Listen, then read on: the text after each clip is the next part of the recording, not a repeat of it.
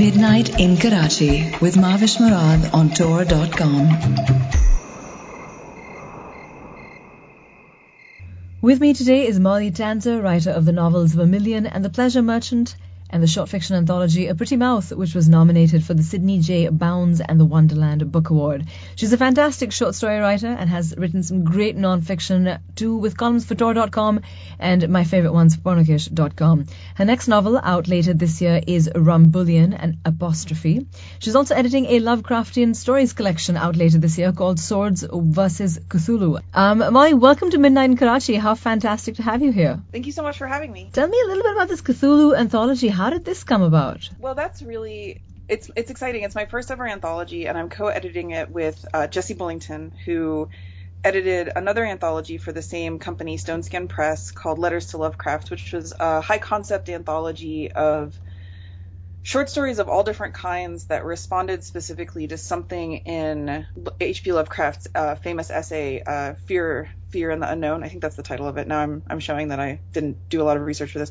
But anyway, they asked him to do a second anthology, also of Lovecraftian fiction, Swords vs. Cthulhu, which is a follow-up to their successful earlier anthology, Shotguns vs. Cthulhu, which was a very fun sort of like action and motion and guns and other kinds of ballistic weaponry against Lovecraftian entities. And so this one is their sword and sorcery anthology. And since Jesse and I are both big fans of Conan and other sorts of sword and sorcery novels and short stories out there, he asked if I'd like to co-edit, and I jumped at the chance because it seemed like a really cool opportunity to do something I'd never done before. So the stories in Swords v. Cthulhu all feature action and motion with various types of bladed weaponry, be it spears or knives or swords, and a sort of, in many cases, bleak nihilistic worldview that we associate with mythos fiction. I love that. Bladed, what did you call them? Bladed? Bladed weaponry? Bladed weaponry. I love the categorization. That puts in a lot of stuff. I mean, I'm expecting, the worst now and the best in this. We have some fantastic authors lined up.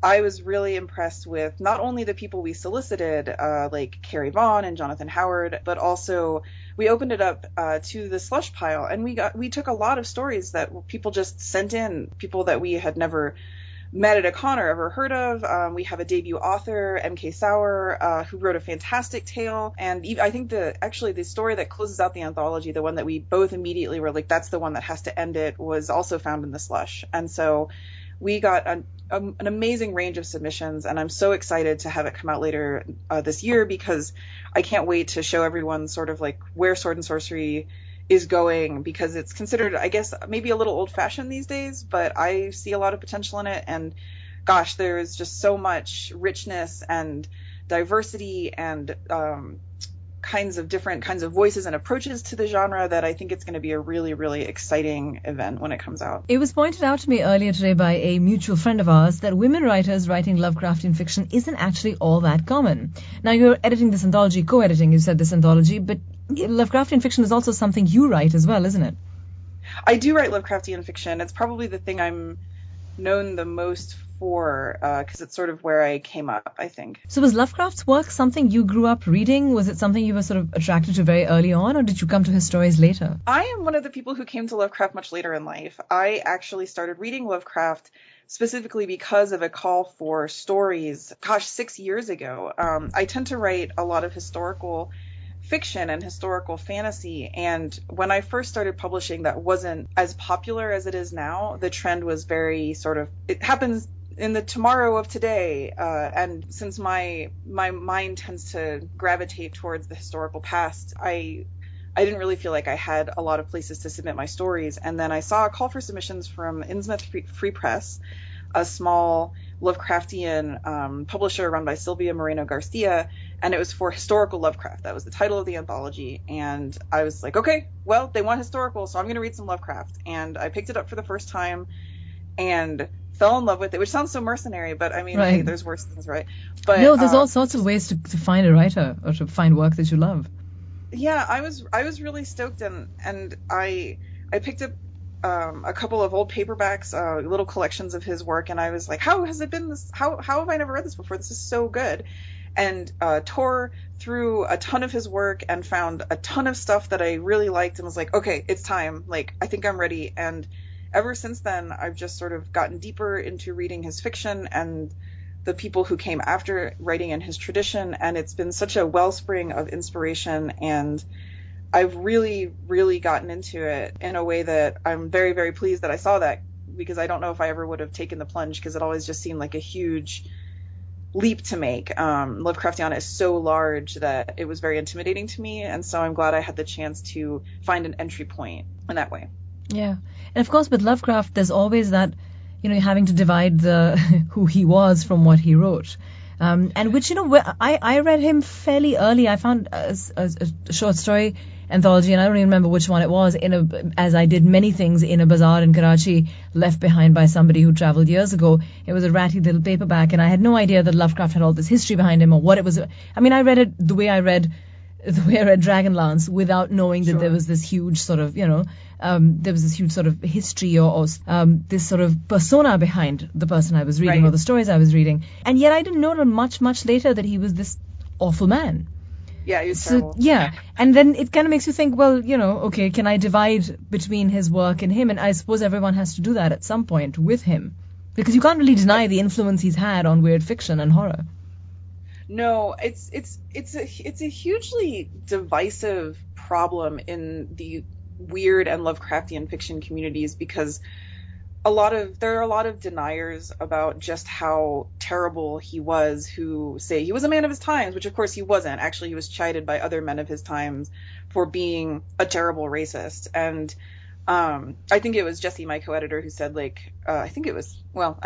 at least he said it to me, so I don't know if he originated it or not, but said something like, well, if Lovecraft was a man of his times, then what times was Langston Hughes a man of? So, you always have a choice to be terrible and embrace the worst parts of sort of modern philosophy of your time, or step away from them. And he did not. He went deeper, and even Robert E. Howard was like, guy, I don't know if that's appropriate. And when Robert E. Howard is chiding you about your racist views, it may be time to take a look at your life and your choices. And people with Lovecraft, they say, well, if he had only lived to see the Second World War, he would have reformed. And it's like, well, where's the evidence for that? We can't. Right. He could have just become so much worse. I mean, could have gone either way. He thought Hitler was a cool guy. I mean, he said something about I like the guy, and it's like, whoa, okay. So I don't know. It is difficult. He's such a difficult personality to deal with, because there is a lot of evidence that he was an incredibly warm and kind person, and would, talk to everyone, and was very avuncular and pleasant in person. And it's easy, I think, to sort of take that evidence and say, well, I mean, I really like his fiction, and it seems like he was really nice in person, and so that must mean something. And in the end, it means as much as anything else, which is, all people contain multitudes, and you can be an incredibly terrible person and have incredibly offensive views that are far beyond even the terrible views of your contemporaries, and still be a nice person to someone in person. I mean, we see this all the time. Or just to be nice to some people some of the time. Yeah. I mean, it's just a difficult road to hoe. And I think because I never really engaged with his letters, and it never mattered to me in some fundamental formative way, maybe because I came so late to it. It wasn't like I've idolized this person my whole life, and then I found out he wrote this terrible poem. It was just sort of like, oh yeah, I guess that makes sense. I mean, look at his fiction. It's all about racial degeneracy, and ladies are scary. And so I was never invested in maintaining his public image. And so I don't know. Yeah, which is interesting, because I mean, I read him knowing that he's writing about, ladies are scary, and this stuff, but not realizing that he actually felt that way in real life. You know what I mean? That show you write about racism, but are you actually a racist in real life? I mean, not everyone who writes about racism, or writes even work that seems racist, is necessary. So for me, it was the other way around. I was like, oh wait, hang on a second. He is the person who, the person that exists in his work. That was a revelation, I have to admit. It came much later. It's really sad, because he was a talented writer, and I think a lot of the recent debate is centered around the bust for the former, I should say now, because it's going to be changed, the former bust for the World Fantasy Award, and people saying, and there were all kinds of different sides to the debate, and The one thing that never convinced me was people talking about, like, well, he wasn't even that good of a writer. Like, I disagree. I think he's a fantastic writer and a terrible person, and his writing is not to everyone's taste, but that's, to me, completely to the side of the issue of whether or not he should or should not have been the iconic image of an award that has changed a lot since his face was used for it. And so it was kind of, I'm not going to say I always fall in the middle of debates, because I typically I'm a very opinionated person, but this one, it was hard for me because it was like, well, no, change the award, like absolutely change the award, but whether or not he is a good writer is completely irrelevant to the discussion. The award honors the people who win it, not the person, not the image of the award itself. So it really is completely irrelevant if you like Lovecraft, if one likes Lovecraft. The issue is, does this award make people who win it uncomfortable? That is the real the issue. And I'm glad that it's being changed, because it seems like it really was, and that's completely understandable. And of course, it can be a million gazillion other things. I mean, I don't even understand what the big deal was, because it's not like this was, I mean, you have the world for options. It wasn't like he wasn't a particularly good looking award, not to, you know. No, it was weird. I mean, I'm not gonna lie. I kind of liked it, but I mean, I also have a degree in art history. I was trained at a young age to appreciate incredibly ugly art. So that's what a degree in art history does to you.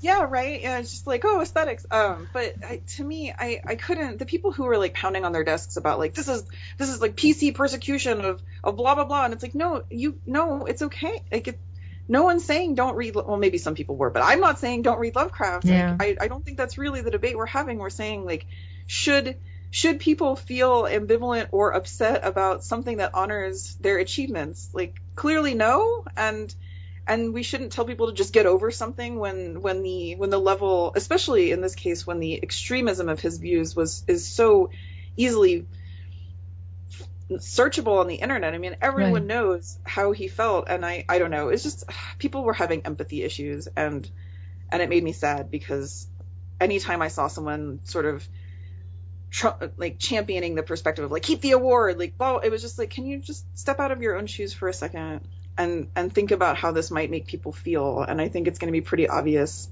what the right answer is. Yeah. But so now they are changing it. So now you came to Lovecraft much later in life, as you were saying. So what did you grow up reading? You know, what was it that probably informed your adult tastes the most?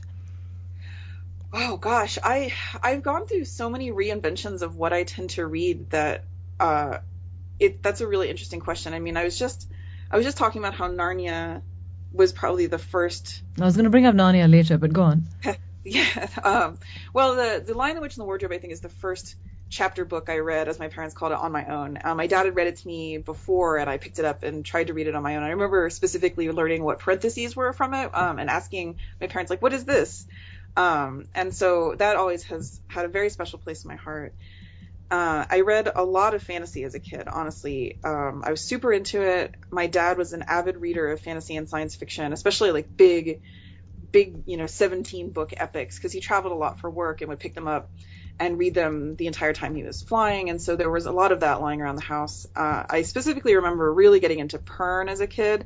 The only thing I ever wanted was to be a dragon rider, and I was obsessed with mythological beasts. And so I read a lot of that for a time, and then I kind of drifted away from fantasy for a long time, especially when I was in college and grad school. Although I took a wonderful class in college that was like gender and science fiction, and that introduced me to Ursula K. Le Guin and a bunch of really cool writers that it sort of informed my taste as I was coming up. I think recently I've been super into grimdark fantasy. Joe Abercrombie is one of my favorite writers. I think he's fantastic. I love his blending of humor and just complete macabre. And I think that's definitely had an effect on me. When I first read The First Law, I was like, whoa, you can do this? Like, you can go this dark with fantasy? And that really changed my perspective on it quite a bit. But I'm also a huge fan of non-fantasy, non-genre. I mean, I just got a new collection of Jane Austen novels. I mean, I read them all in grad school, and I've always loved historical fiction, and she's probably like my number one favorite writer of all time.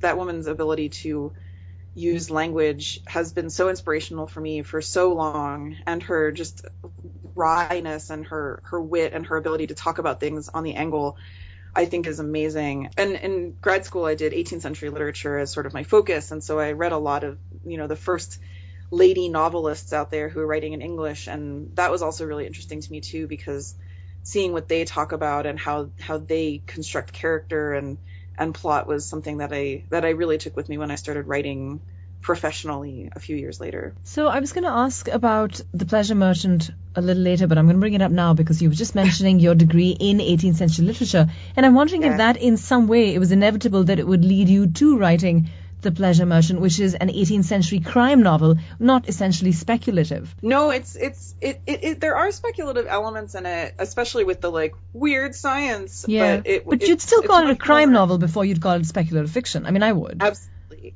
I intended to write a crime novel with it, and yeah, it absolutely did draw on a lot of my experience with 18th century literature that I did during my MA. I was very inspired reading those authors because it's just like a buck wild, weird land, right? Like language isn't like the English language that we're just about to get to the idea of a dictionary. So there's all these funny spellings. Words have flexible meanings.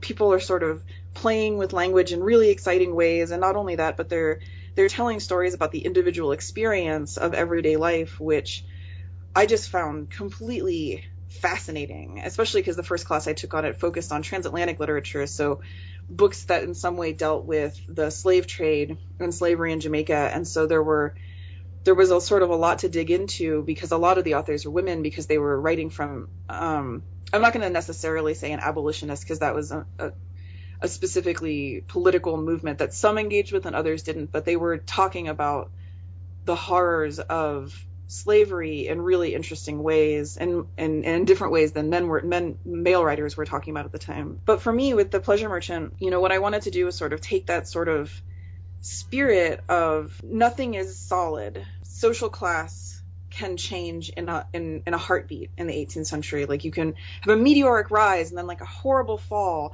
Everything, their boundary between science and religion and the way that we think about the self and the other, these are all things that in the 18th century undergo like radical change. And so I kind of wanted to channel all of that while sort of talking about modern problems of like, how do we know who we are? Who do we trust? How do we love? How do we treat the other? It seemed like a right setting for the book when I wanted to talk about those sorts of ideas. Before The Pleasure Merchant, of course, was Vermilion, in which you subverted all these standard tropes of Westerns, whether it was about gender, race, sexuality, all of them, and flipped them all around, and you kept the weird, speculative fantasy factor and still somehow managed to make it work. Will you tell me a little bit about Vermilion and what made you want to do this particular story in this particular setting? Wow, I'm taking it back. So I can locate the first moment that I wanted to write Vermilion, and that is when I was class sitting for a friend of mine who was teaching a Hong Kong cinema class, and she was going out of town for a conference, and she asked me if I would show her film for her students, and the film was Mr. Vampire. And I had never seen it before, and I was watching it and just sitting in the back of the class as, a bunch of undergrads are sort of alternately enthralled with the film and their phones in that way, because I wasn't trying to scold them. But I'm just watching it and I'm leaning forward in my seat like, what is this? I've never seen anything like this before. And it's this amazing 1985 film, amazing practical effects, stars Lam Ching-ying, who is an amazing martial artist and actor. He was friends with Bruce Lee.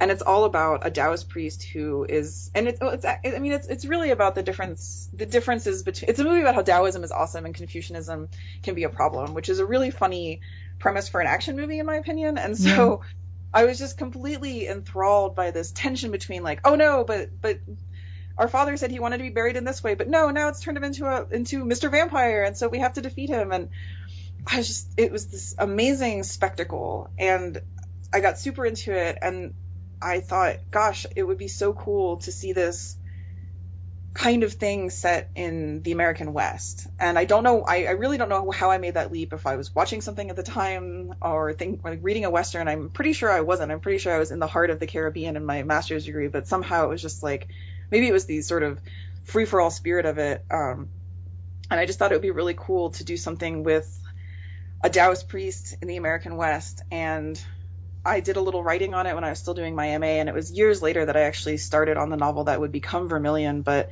the first character who appeared was Lou, and she was a gender fluid Taoist priest, chain smoker, who had a sort of like, oh well kind of attitude, and she just stuck with the project even though it went through a ton of revisions. So now you've also just begun, I believe, editing a magazine of erotica called Congress.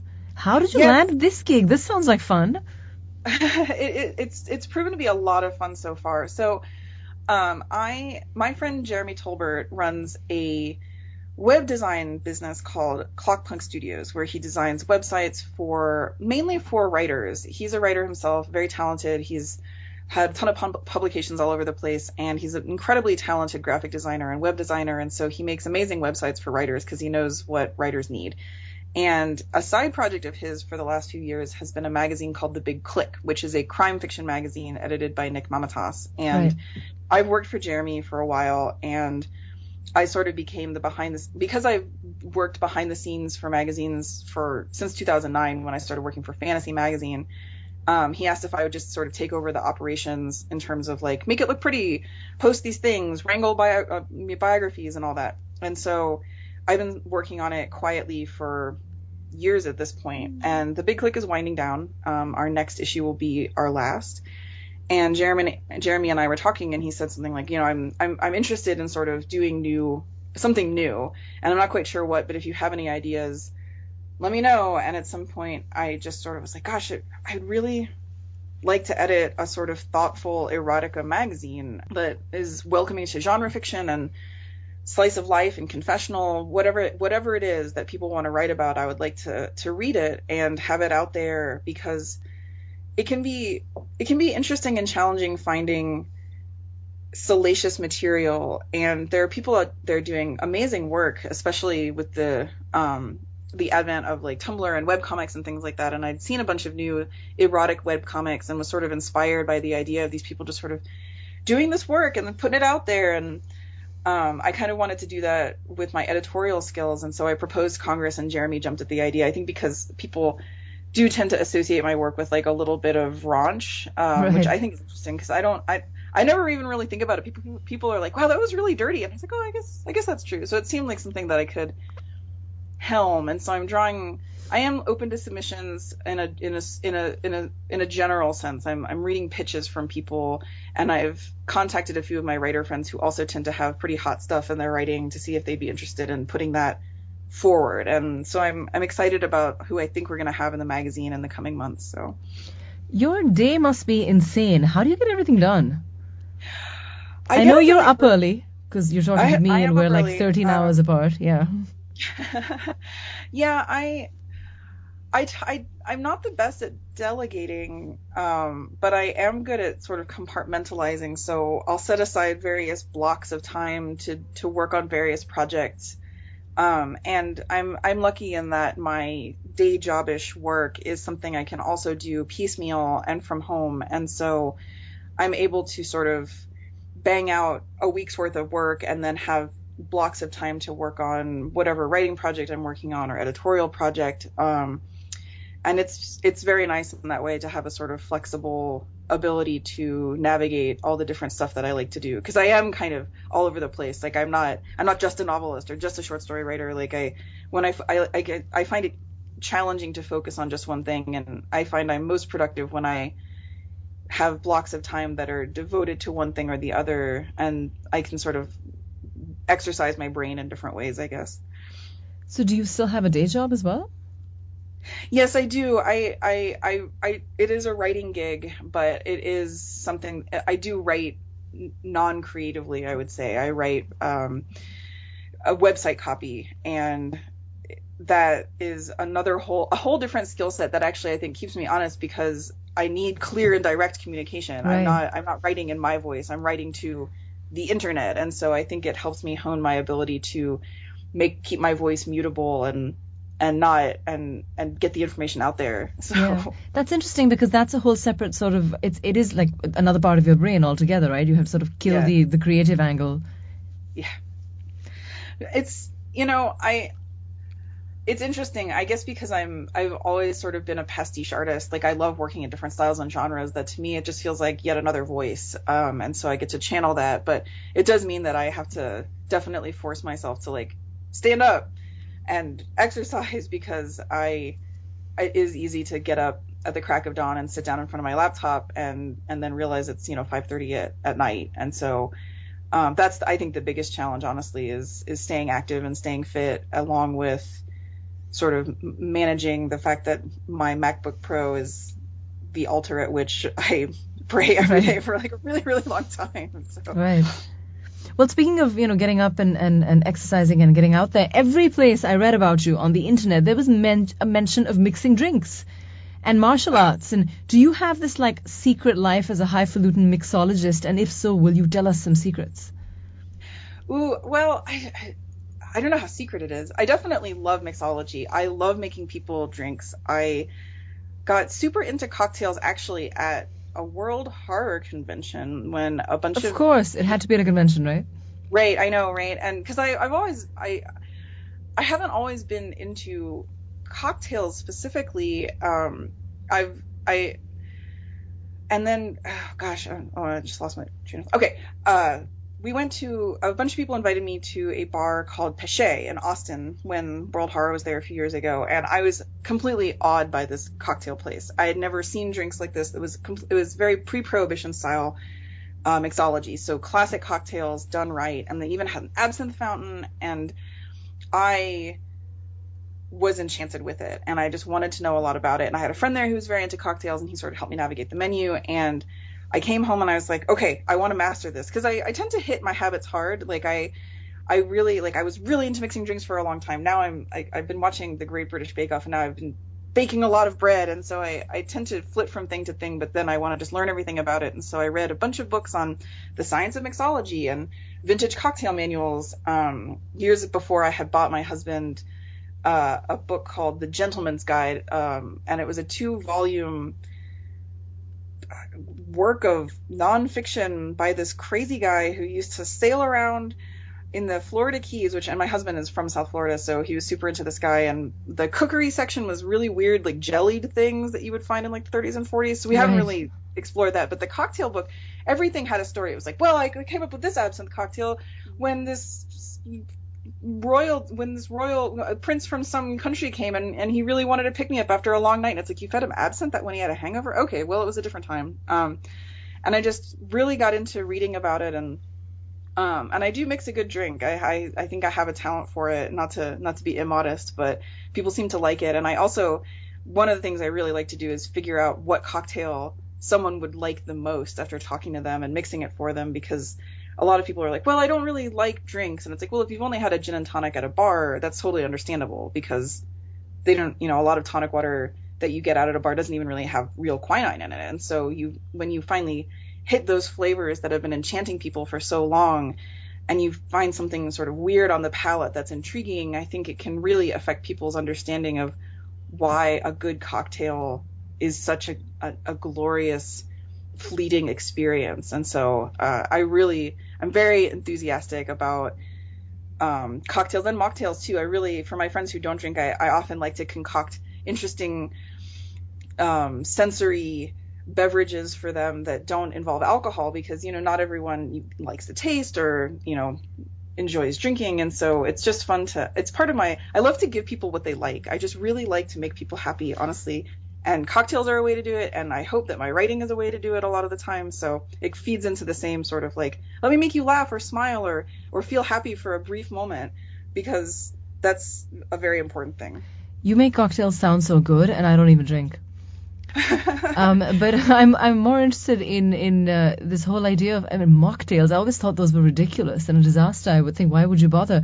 But the thing is, alcohol does taste bad, and why would I beat my taste buds into submission to accept the taste of alcohol? So I never have. But you make it sound good. I appreciate that. I bet you are very good at what you do. Now, you mentioned Narnia a little earlier. I know you're starting a Narnia reread for Jared at Bornakish, aren't you? C.S. Lewis books, of course, were a childhood favorite. Why are you going back to them now? Are you worried they'll be different? You won't like them as much? You'll see them in a different way? I'm intrigued. It's been a really long time since I've read all of them.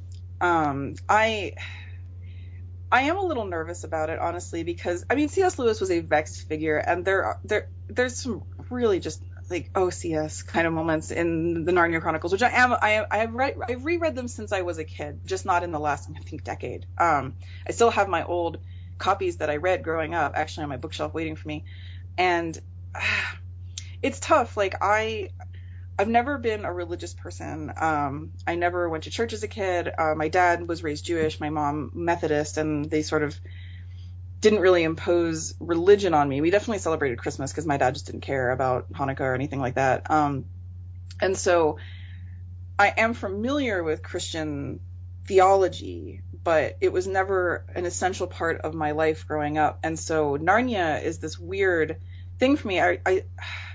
It's so special to me because I think I grew up reading them, able to sort of divorce it from the sort of elements that I think make a lot of people uncomfortable. I actually remember the first time my dad read me The Lion, the Witch, and the Wardrobe. At the end of it, they were sort of like, so what do you think about that whole story about like a messianic figure who came back to sacrifice himself and I was just like, gosh, it was so cool, that lion. Like, and I just had no idea that it was actually a Christian parable. Parable? I think it's the right word. Yeah. Or at least parallel. We'll go with that. It never occurred to me until much, much, much later. I mean, way older than I think most people are like, this is a story about Jesus. I had no idea. And so it did have a religious effect on me. Like I think Aslan is super cool most of the time. We disagree on some minor points of theology, but in terms of you should go outside, you should run around in the woods, and you should have a good time and be nice to people. I'm like, I'm there, Aslan. I'm totally there. I mean, in Prince Caspian, he basically presides over a bacchanal, and I'm like, this is a faith I can totally get behind. Right. Like, all right. So I'm interested to see how my perspective has changed and what's colored my and how I am going to react to it now, because there is some really dreadful stuff in there, but I don't know. I'm very excited to get back to Narnia. I've always been looking for that wardrobe, ever since I was a kid. So this is going to be one way to try and look for it. I think so. I mean, I'm not a huge fan of portal fantasy. I guess that's the genre that people call it. How can you say that? How can you say that after saying all this about Narnia? It's like classic portal fantasy. I've never hit anything that it's tough. Times that I have found them, they've just never affected me in the same way. I remember a couple years ago I tried to read Thomas Covenant, the Unbeliever, and I was just like, nope. And that had more to do with other things than necessarily the portal fantasy element. But I do tend to like fantasy more where it's just a world apart, rather than gosh, an everyday person ends up in this totally new place and they have to figure out all the this and that and the other thing. There are ones that I really like. I mean, Sabriel by Garth Nix is a huge one that I really liked. Last year I rewatched Vision of Escaflowne, this anime from the mid-90s that I love. That's the most bizarre anime I've ever encountered in my entire life. That's definitely a portal fantasy. And so I do like them, but it's not necessarily my preferred. If I hear about a new portal fantasy, I'm not going to run out in the same way that I would run out for other genres, I guess. So I don't know. But I guess that's weird because I really have always been waiting for my Hogwarts letter, I guess. So. All right. So what's next for you? I know we mentioned a little bit earlier before we started recording the big secret that I'm going to spill right now is that you're working on some stuff. I am working on some stuff. And you're writing some stuff, and then you're going to sell it, and then there'll be books. Yep, yeah. That's the plan. So anything more than that? What's happening next? Wait, hang on. The one we do know about is Rumbullion, right? Yes, Rumbullion. So Rumbullion it was first published in my second collection that came out through Ageas Press. That was a limited edition hardcover that is sold out, and so it's no longer available. And so I'm putting out my publisher is putting out a standalone edition of the novella, I guess. It's very short. It's 45,000 words. And I'm really excited that more people have the potential to read it because I really like Rumbullion, and due to the limited edition nature, it was a limited thing, and so only 250 people maximum have potentially read this unless they pirated it. But Rumbullion is really it's such a fun story to me. I guess I like it, obviously I wrote it, but it's about the Count of Saint Germain, who is this interesting historical figure in that he was believed to be an immortal who could control gems and like pass from realm to realm. And he's still, I mean, Theosophists are still super into the Count of Saint Germain, but he was a real historical person, and he was in England for a short time. And so Rumbullion is set during the time that he was living in England, and he is invited to come and be part of the entertainment at a fun weekend at a country house. And he goes, and it gets weird. It gets really, really weird, and all kinds of stuff happens, and no one has the same experience of it. It's definitely my Rashomon type tale, where everyone had a different experience of this one event. And the conceit of it is that the young man of the house has a really bad time of it that weekend, and after the fact decides to try to create an authoritative account of what occurred at his house.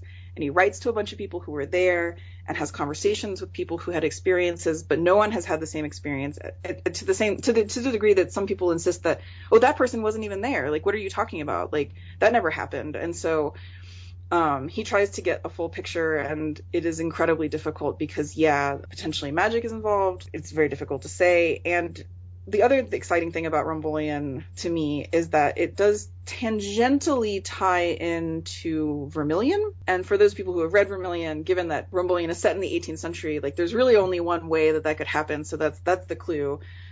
Like only a few immortal characters in that one. So it does kind of dovetail with it, but not in a way that it's prohibitive to read one or the other without having read one or the other, if that makes any sense. It does. But completely random question that I just realized I must ask before I let you go, if you have a couple more minutes.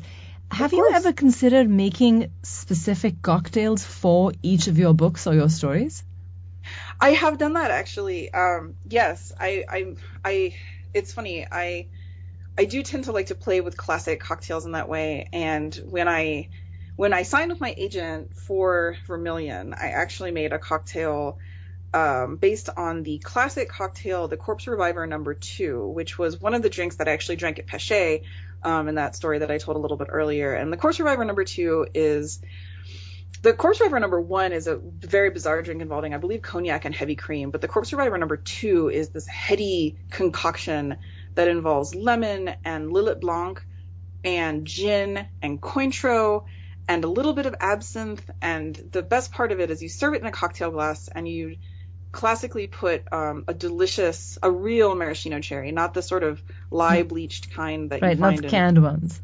No, not the canned ones. The real ones that are made with a maraschino liqueur. And you put that in the bottom with a little bit of maraschino syrup over it so that it stays like a little treat at the bottom of your glass. It's your dessert after your cocktail, and it's such a fun drink. And I reworked it to call it the Chinese Necromancer because, you know, that's sort of...